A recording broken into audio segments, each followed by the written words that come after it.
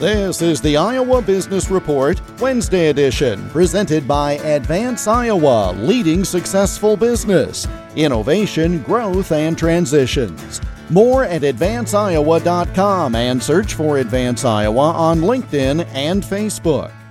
Another federal budget deadline looms at the end of this week with the threat of a government shutdown if things are not resolved. That uncertainty affects business and the economy. I asked U.S. Senator Charles Grassley this week how things got to this point. I don't know when this started happening, 10 or 15 years ago, but we used to have an appropriation bill out 12 different times for 12 different segments of the government. They always used to get respectful debate, respectful amendments, maybe spend a week on them. We were able to pass 12 different appropriation bills and fund the government this way. But you get up to this business of shutting down the government on October the 1st, and then you shift it to another date just before Christmas, and then you shift it to a date of February the 18th, and now shift it to a date of March 1st.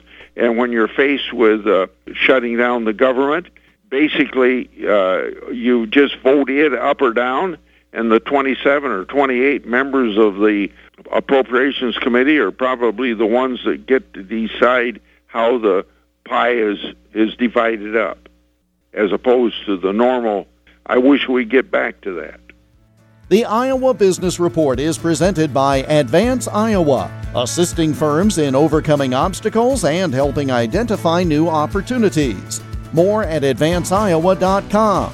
Search for Advance Iowa on LinkedIn and Facebook. I'm Jeff Stein for the Iowa Business Report.